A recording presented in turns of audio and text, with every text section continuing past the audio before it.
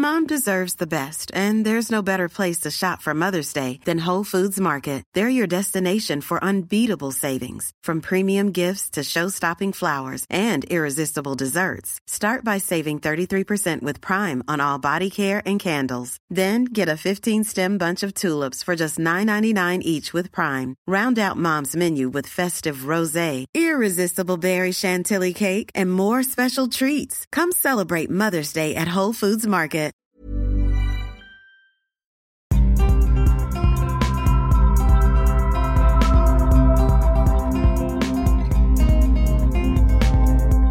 I'm Howell. I host the Box Set Pod with my friend Jamie and lots of other people who join us regularly, and I've been wanting to do a spin-off Box Set Pod for a while now, and I finally got round to it.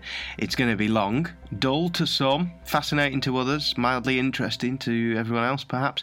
This isn't the regular Box Set Pod, it's something else, so if you're not happy with the long, intricate conversation that I have about creativity with my guest, then stop and listen to the next episode, which will be back to business as normal, talking about new TV shows. I've been a creative person all my life, with varying degrees of success. I've been a theatre director of big productions at a young age, a radio manager, a presenter for about 10 years, managing director of a couple of production companies and radio stations, and I came from the angle of musician, director and then presenter, and have experienced both management as a manager and management as someone who is managed, and I think I've got a perspective that's fairly unique in that regard, and it's interested me beyond belief. Think of your favourite... It sounds boring. Think of your favourite movie star or your favourite musician or your favourite creative person. They are great, and they've been managed to be great within a business.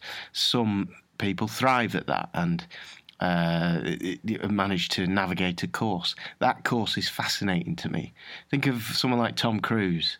How completely fascinating the truth of how that guy has managed his career must be, but we'll probably never know the truth about that. And what about everybody else? If you're not Tom Cruise, if you've got kids who want to be actors or dancers or singers, do something creative, what can they expect? Creative people try to get paid for what they do, and when they get paid, often the person who has good business skills employs them for their creativity. The world of business has a long, long history with lots of examples of how well this relationship can go and how badly it can go as well. Even giant companies like Disney can go through decades of producing films that don't really work, and then decades of producing phenomenally creative stuff. And it's fascinated me for years, ever since I started directing plays in my garage and trying to charge a ticket price, the relationship between management and creativity, creative management, and also artists and the idea of selling your art. So that entire thing is such an interesting thing to navigate, I think. And I think now more than ever, it's important to look at these things, perhaps help those people who are normal, nice, creative human beings understand what the balance is between the old ideas of selling out, ego, protecting a vision, yet working as a team. There's so much to discuss and so many facets to it that I cannot begin to explain it all at once, and I've got more questions than answers at the moment, which is probably why I'm doing this. Perhaps I'm doing it because I've been fairly successful in my life and I want to make the world a better place, having seen some great and some awful examples of this subject, or perhaps I'm looking for the lost holy grail of some guidebook on how to manage creativity. Hopefully I'll find some answers that might help people who want to get into the business of show, where it's about more than just having passion. To begin with, though, it's just me, lost and confused, and starting in this forest of trying to understand how people approach it and how it works. My first guest has made some of the best TV that we've ever seen as director of photography of The West Wing, and he joined me from Los Angeles using FaceTime, and our FaceTime recorder will never be used again because after a while it started to record our two voices separately and out of sync, meaning that I have had to cut loads of great stuff later on due to it being awful, but some stuff has remained. It's complicated, but it wasn't consistently bad. It just did it every so often. So creative tip number one in the guidebook that I will create: use Skype rather than FaceTime if doing an interview 5,000 miles away. So please excuse the quality of the call, which again wasn't as good as Skype. But I hope you'll enjoy what we talk about and how I actually stumbled across my guest called Michael Mayers. Mike, the reason I emailed you, the reason we're talking is that I had a moment late at night. I was watching West Wing, and there was just this great shot that I thought captured the size of the Oval Office. It was shot from kind of the ground. The whole composition of the picture it was just probably amounted to about 4 seconds worth of a shot, and I just thought, oh, that's great. I trained as a director years ago, and it's not often that I'm just impressed by the detail. And I know West Wing is a very good show in general and the detail's good, but I immediately thought, that's really good. And I'm going to email the person or find them on Twitter. I eventually tracked you down, director of photography for that episode. Can you take credit for the shot that I'm talking about? Well, yes and no. I mean, a movie set or a TV set is a huge collaboration, and that's really the fun of it. So, part of what I will take credit for is, helping that collaboration along. So, in the case of that shot, it's likely that the director and the camera operator were noodling around by the camera and found that frame and decided, oh, that's good. Or it may have just been the camera operator, or it may have just been the director, or it may have been me coming over and say, boom down, let's see what that looks like lower. It just seemed like such a... do you know the shot that I'm talking about? I'm pretty sure I do, yeah. Yeah, because it was like... It stood out because it seemed to be at a much greater distance from the other shots and much lower down, and it's quite unusual. It's quite an unusual shot. The shots, whilst excellent, seem fairly standard normally, but that one just seemed very filmic and the characters looked like they were drowning, which is what the situation sort of required as well. Is to try to figure out how to tell the story using pictures rather than words. Because go ahead. And how much is that affected by? Sorry, carry on. I was just going to say how possible is that? I know the few times that I've done things in collaboration, particularly if time is of the essence and money matters, there is a feeling if you suggest something. Well, that's always a possibility. But the thing is that I keep swinging away. Comes in your direction. And sometimes I hit them, and that's very satisfying. And also, when you get a group of people that's as good as that crew and that cast is in a room together, good ideas are, oftentimes, like, if I have an idea, it's possible that it'll be the fastest thing. Like, I'm actually fairly fast at what I do. And so a lot of times I can walk over and say, hey, how about this? And everybody will go, oh, yeah, great idea. Let's do that. Because they can see that not only is it good storytelling, but it's quick.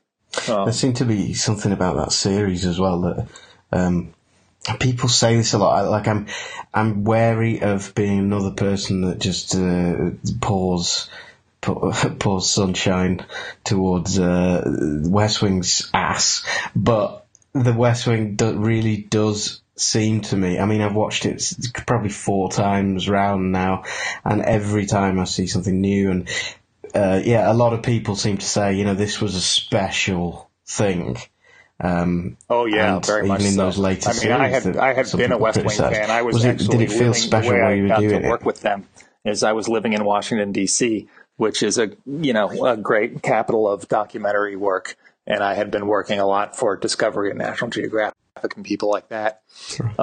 And they came to town and they needed somebody, with dramatic experience, and I had done a lot of indie films, and I had worked with John Spencer.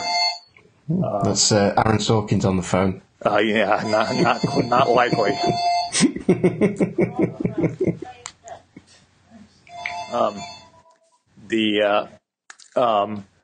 And I'd worked with John Spencer, and somehow, they said my name to John, and he said, "Oh yeah, sure, he's good." and he's a wonderful, he's sadly departed, but just a fabulous actor, and a good all around good guy was.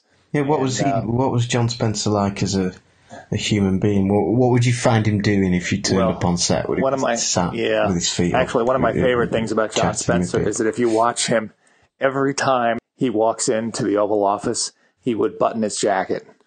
Every single time. You're right. He had made a decision that, and that's the kind of actor that he was. He was a real craftsman. So, like he realized that the way to say respect is every time he walks in, he would button his button. And actually the commitment to stick, to make that decision and then stick with it for 7 series is quite, it's pretty impressive. Yeah. And then the thing that's so great about that world is that then in the Camp David, episode, which is whenever that was, he undoes the jacket. Yeah. The button pops off. And we did a long kind of homage to the button with it falling in the mud and, looking for the button and the whole kind of a whole thing.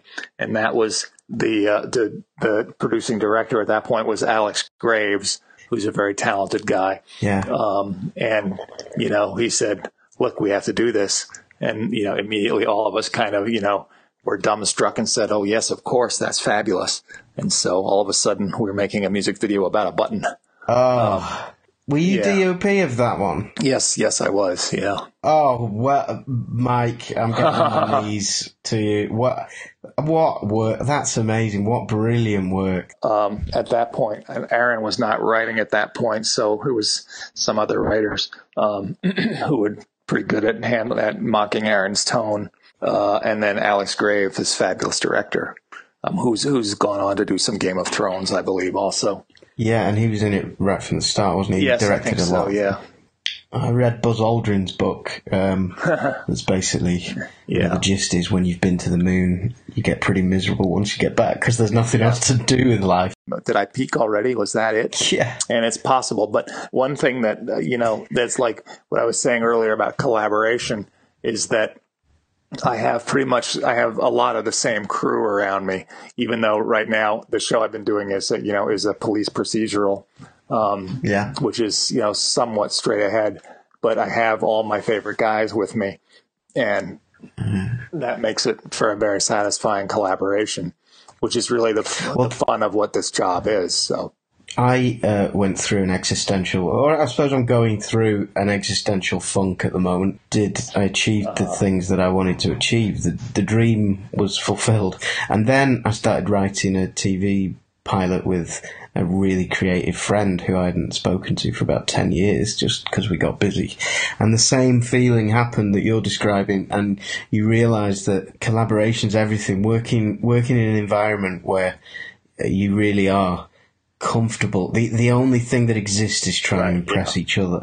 You don't feel like the gun is sort of pointed at your head. It's more of a kind of, I am going to impress that guy and then he's going to try and outdo me. Yeah, I mean, that's really, I feel like, kind of a big part of what I do is when I look for work, I'm looking for work for 20 of us, who, myself and my whole camera department and all the grips and electricians. And they've all been with me a long time. And, whenever we can get together, we do. Have you ever refused work because of that? One time I was sitting in an interview for an ABC Family series. So it's a fairly soft, kind of kids series. And they said, "Man, we really love that rich look that you did on The West Wing." And I said, "Okay. I can do that again if you want something that has that feel to it." And I said, let's talk about crew. And I said, what about rigging crew? And they said, "Oh, we don't have a rigging crew. We never use a rigging crew." And I said, "Well, then I'm not your guy, because that rich look is all about the riggers, you can't walk in and turn the camera on an empty stage like that. You have to, there's multiple days ahead of time of hanging huge lights through the windows and all the things that we do. And they presume it's a filter afterwards, a digital. Right, exactly. Yeah, it's not a filter. It's not a digital trick. It's just hard work by a lot of people. And what did they say? And they said, "Well, okay," and so that was that. See you later.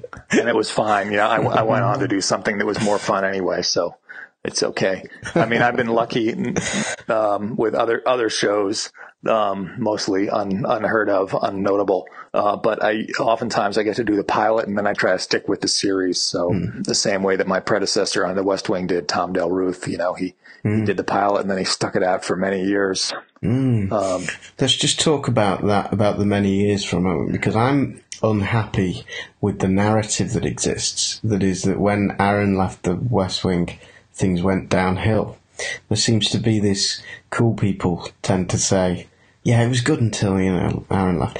Some of my favourite things that happen in The West Wing, and the last couple of series, the way that sort of silvery look of the last series comes about, I love it. It's really first class, and I don't really understand. I feel like there's something perhaps sentimental about people looking back, and they're confusing their relationship with the story, because you as a viewer love those days when it's just the gang together in the White House and all the worlds to play for.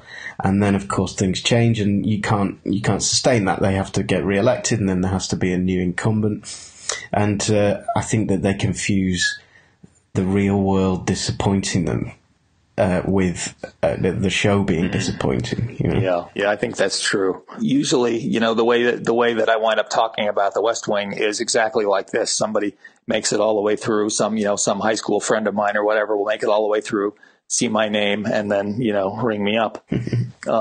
And I always respond well, because I think it's such a great compliment that when people manage to get all the way through the series. I just think there's a maturity, and there is more. Aaron's voice is brilliant, but it's very obvious through all the characters in the earlier series. I think in the later series, I really get much more of a sense of individualism with the different characters and the writers. So, let's talk about creativity, starting with John Wells. What makes a good boss for you? What is good about John Wells? There's a meeting before every episode, the director and the producer and the writers, and if I'm lucky, me and script supervisor and the assistant director all sit down and have what's called a tone meeting, where you basically sit there and go, line by line through the script or scene by scene, and discuss what the goal is from every moment. And I've been in dozens and dozens of tone meetings with a lot of great people, but with John Wells, it's classic. He walks into the room and you go, oh, the smart guy just showed up. And you just kind of know that, he has such an instinct for how to tell a story and how to, keep the thing on the rails, while also giving you creative freedom. And how does that manifest itself? Well, it would be, you would say in the meeting, the director might say, well, I'm going to approach this scene like this. And John Wells would just say, okay, that's fantastic. Just go for it. Go at it hard. Yeah. Oh, that's so rare. The number of times that I've heard, the first reaction to an idea is the committee critiquing the idea and pulling it apart so that you create a camel. It's a little bit like casting, is that, once you cast Martin Sheen, you've kind of done your work. Martin, he's a machine. He does what he's going to do. And it's brilliant. And that's the same with a good director. You don't want to say you wouldn't want to say to Martin Sheen, don't put your coat on that funny way. Exactly. Because that's just, it's just who he is. I want to talk about generations in creativity now. I have this fear that the younger generation, because of demand and supply, are less bold, that the younger guys and girls who break through can be the biggest egomaniacs, and the reason that they break through is because they are insane enough or stubborn enough to go, yeah, you don't tell me what to do, I'm doing it like this. Whereas those guys seem you can tell me whether this is the case on the set, but I'm imagining when I used to work with older actors, they had their craft worked out. It goes both ways. I often make the comparison you just made, but I make it between English actors who have stage experience and Americans who've just done movies or TV. It's that the stage, when you have that stage background, you kind of know, you learn how to prepare in a way that is more, that has more technique to it. So you can, so you know where those levers are that you have to pull to get a certain thing to happen in your performance. Isn't that interesting? Yeah. I've learned something about life now. You just made me more optimistic, which is that it's not that I'm noticing the world changing for the worst. It's that actually because I trained in theatre, because my world was theatre, and then I came to the business of entertainment, I was immediately surprised at how few creative people, what I would describe as creative people, in the sense of they were doing it for the craft first, rather than people who'd learned the business first. Actually, I did a day where I worked on Glee for a day a while ago, which was kind of fun. Yeah. And I walked in. They have a big theater set that they built. They basically built a gigantic high school theater. And I walked in, and I turned to the lighting guys and I said, "Hey, I have an idea. Let's try this and this and this and this and this." And they turned to me and looked at me and they all laughed. And I said, "What's so funny?" And they said, "You're the first person who's walked in here who actually knows the name of all those pieces of equipment." And it was all just, it was a fly system that I grew up using, and all the same lights that I grew up using. Parkans. Yeah, exactly. In their theater incarnation. Although interestingly, I use a lot of Parkans now. Do you? Yeah, even though others eschew them, or people oftentimes like to do sunlight through a window. You can do it with one giant light, like a 20K. But a lot of times I'll do it with a dozen Parkans. So it's why I like the being able to make kind of the church window pattern that the multiple sources will make. Yeah, I agree, and I know instantly that you did that on the West Wing, because I recognise that. Yeah, in some places I may have done that, but because I was inheriting somebody else's look. A lot of what was done like through the windows in the Oval Office, those are 10Ks. Okay. And that's, they've still got a good effect, but not as good as the Parkans. Yeah, but there are other, the nice thing about that set, that set was so awesome that it was very hard to have a bad shot in there, because everything, everywhere you look, there was something amazing to see. Well, there are a lot of celebrity set tours. Yes, but my favorite one was Al Gore, who I could just see the hairs on the back of his neck stand up. He was just like, oh my God. And he sat down at the desk and he was like, wow, fun. Oh, poor old Al. That's the only time he's got to sit at that desk. Exactly, yeah.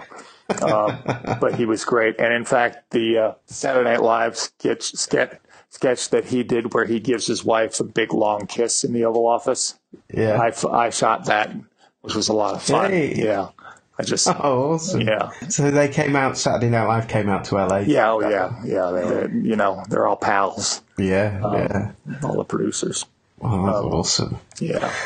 When have you seen creativity badly managed? Kind of the saddest thing in TV right now is that there are, good shows that don't go beyond one season because they're not making enough money, or they're not doing the ratings numbers, and the networks don't give them time to find an audience. And I've worked on a few shows like that, and it's just sad. You feel like, we're doing something great here, and nothing comes of it. Yeah, it's just very frustrating. There's series like Mad Men, and you think, how did that ever get past the first series? And that's one that I feel very personal about, because I grew up in New York and my father was an advertising executive. So no way. So I saw a lot of that firsthand as a kid. Yeah. Wow, what was that like watching that back? Were you like, oh, the shits? I knew they were doing that. Yeah. No, not so much. My dad was a real, good scout. No misbehaving. And although he did manage to marry my mother, who was an actress, and so he pulled that off pretty well. Okay. So Broadway meets Madison Avenue. Yeah, but accurate, you think? Pretty good, pretty accurate scene. Oh yeah, I think so. Yeah, from what I could tell, But it was great to see it because occasionally I got to see it as a kid, but to be able to relive it a little bit through the eyes of Mad Men was really fantastic. Is there a mistake that business makes more now than before? You're a bit older than me, I think, but is there a common mistake made by business when it applies itself to management? The most common thing that I'm aware of is, kind of the network notes or studio notes where you get a bunch of, the business people sitting around a table kind of going, oh, what about this? What about that? And, it's very easy to do that. But, if you have a producer with a vision and a writer with a vision and a director with a vision, probably the best bet is going to be to let them run and don't try to pull on the reins and turn the horses for no good reason. And sometimes, you get a note down from somebody who, doesn't have the, experience or the background or the knowledge. Yeah, exactly. Oh God, I've seen that so many times. I mean, something that was said, I would constantly say that in the last few years of my radio career with a friend of mine. We were in a double act and we were a bit more creative probably than the norm. And I tried to articulate exactly that kind of if you allow us to do this thing, then it will pay dividend. For example, I would say, and I'd say the name of, a big star. So I'd say, for example, Elvis Duran. And the answer that would come back would be, but you're not Elvis Duran. There's kind of, which is harsh. It's that kind of, again, it would always come back to me going, if I just ignored all of this, I know that we would be more successful, but I'm too nice to ignore it. I'm better getting out. Yeah. I can't live like that. I've got to work with a team who are on the same page. Yeah. Or it's just, it's too difficult to swim against the tide of that. And it is all well-intentioned people. They're just, I think that there is something that's just very anti-business that is very anti a lot of business that is risk-taking. They see it as a risk to trust somebody with a vision. Yeah, exactly, yeah. And of course, The Simpsons is the only TV series that had written into its contract that they couldn't get notes from the network. You can't argue with those results, and you think if the network had got involved on series 2 of The Simpsons because they went, oh, this is a success, and they said, okay, listen, we can get more viewers if Homer is less offensive, or we can that's what they do. They go, how do we offend less people to make it more middle lane, and then you'd give it 2 more series and it would probably be into the ground, I suppose. But I almost imagine that you are still getting to go to work and not necessarily interact with the people who are giving the notes very often. Yeah, usually not. I mean, they almost never have notes directly from me because they don't really know what I do, which is just fine. Great. But a lot of times, when I, impose the question, what does a director of photography do? A lot of times what I think of is that I just do my best to, guard the director's vision and to, enable the director. Like a lot of times, like a friend will call me up and go, I have a script, I want to do a little low budget film. And I'll read the script and I'll go, oh yeah, absolutely. This is awesome. And, I can see this working really well like this. And that because I'm not investing money, I would just be investing my time. It's easy for me to be a cheerleader. And a lot of times, that's the thing that a director or a writer needs is somebody who, stands on the sideline and cheers. Yeah. And then you kind of go, okay, all right. Yeah. If he believes it, then I believe it too. I'm fascinated by the role that you play because, the way I would explain it to a child, I suppose, is that when you're having a great day at the beach on holiday, and the sound and the smell and the sun's warming you and the sun's starting to go down and you're there on Hermosa Beach like I was, and I take a photo, the picture looks crap compared to it doesn't match the experience. And then, of course, you go through your filters, finding tricks of photography to get the emotion back to the situation that the lens has taken out. Just like an actor brings a whole set of tools with him, I also bring a whole set of tools with me. And so I've had this challenge more with documentary directors than with dramatic directors. But I would say, okay, well, what's the feeling here? What's the message? Tell me what the message is. What are we trying to get across in this scene? And if you can give me a good answer to that, then I can photograph it for you. But if you don't know, like if you can't tell me what you're trying to say, then I can just aim a camera at it, but that's not the same as photographing it. That's not the same as making it a thing. Do you see the opposite? Do you watch things?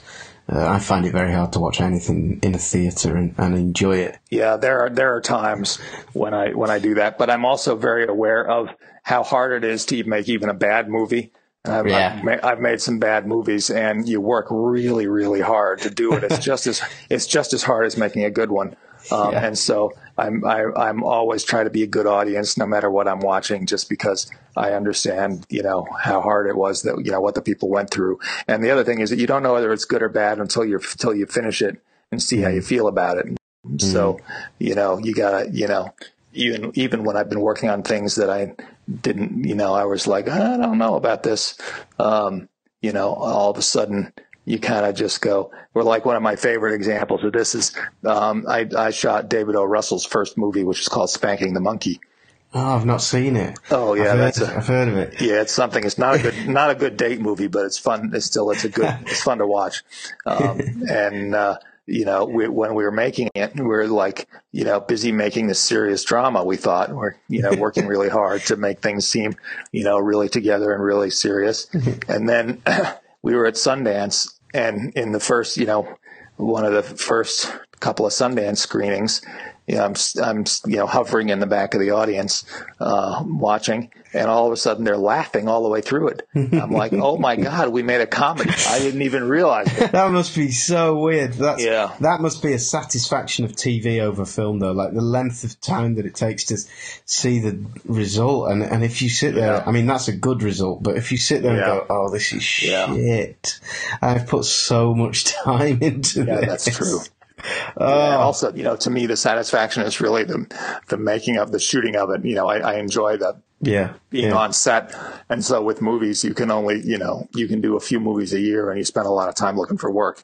And with TV, you can have one negotiation and then that'll be 6 months of work. Yeah. And that's pretty good. Yeah. The show that I'm doing right now, which is called Murder in the First, which is produced by Steven Bochco, is also, it's a police procedural, but it's what I grew up watching, and so it's very satisfying to do one. And also, just to sit in the room with Steven Bochco is pretty cool, because I think a lot of what I know about TV I learned from watching his work when I was younger. I need to figure out how we can get Murder in the First over here. So, I didn't even get a chance to say thank you to Mike on the podcast. I did off air. But the recording, as I mentioned, messed up so much. So don't use FaceTime Recorder. That's my advice.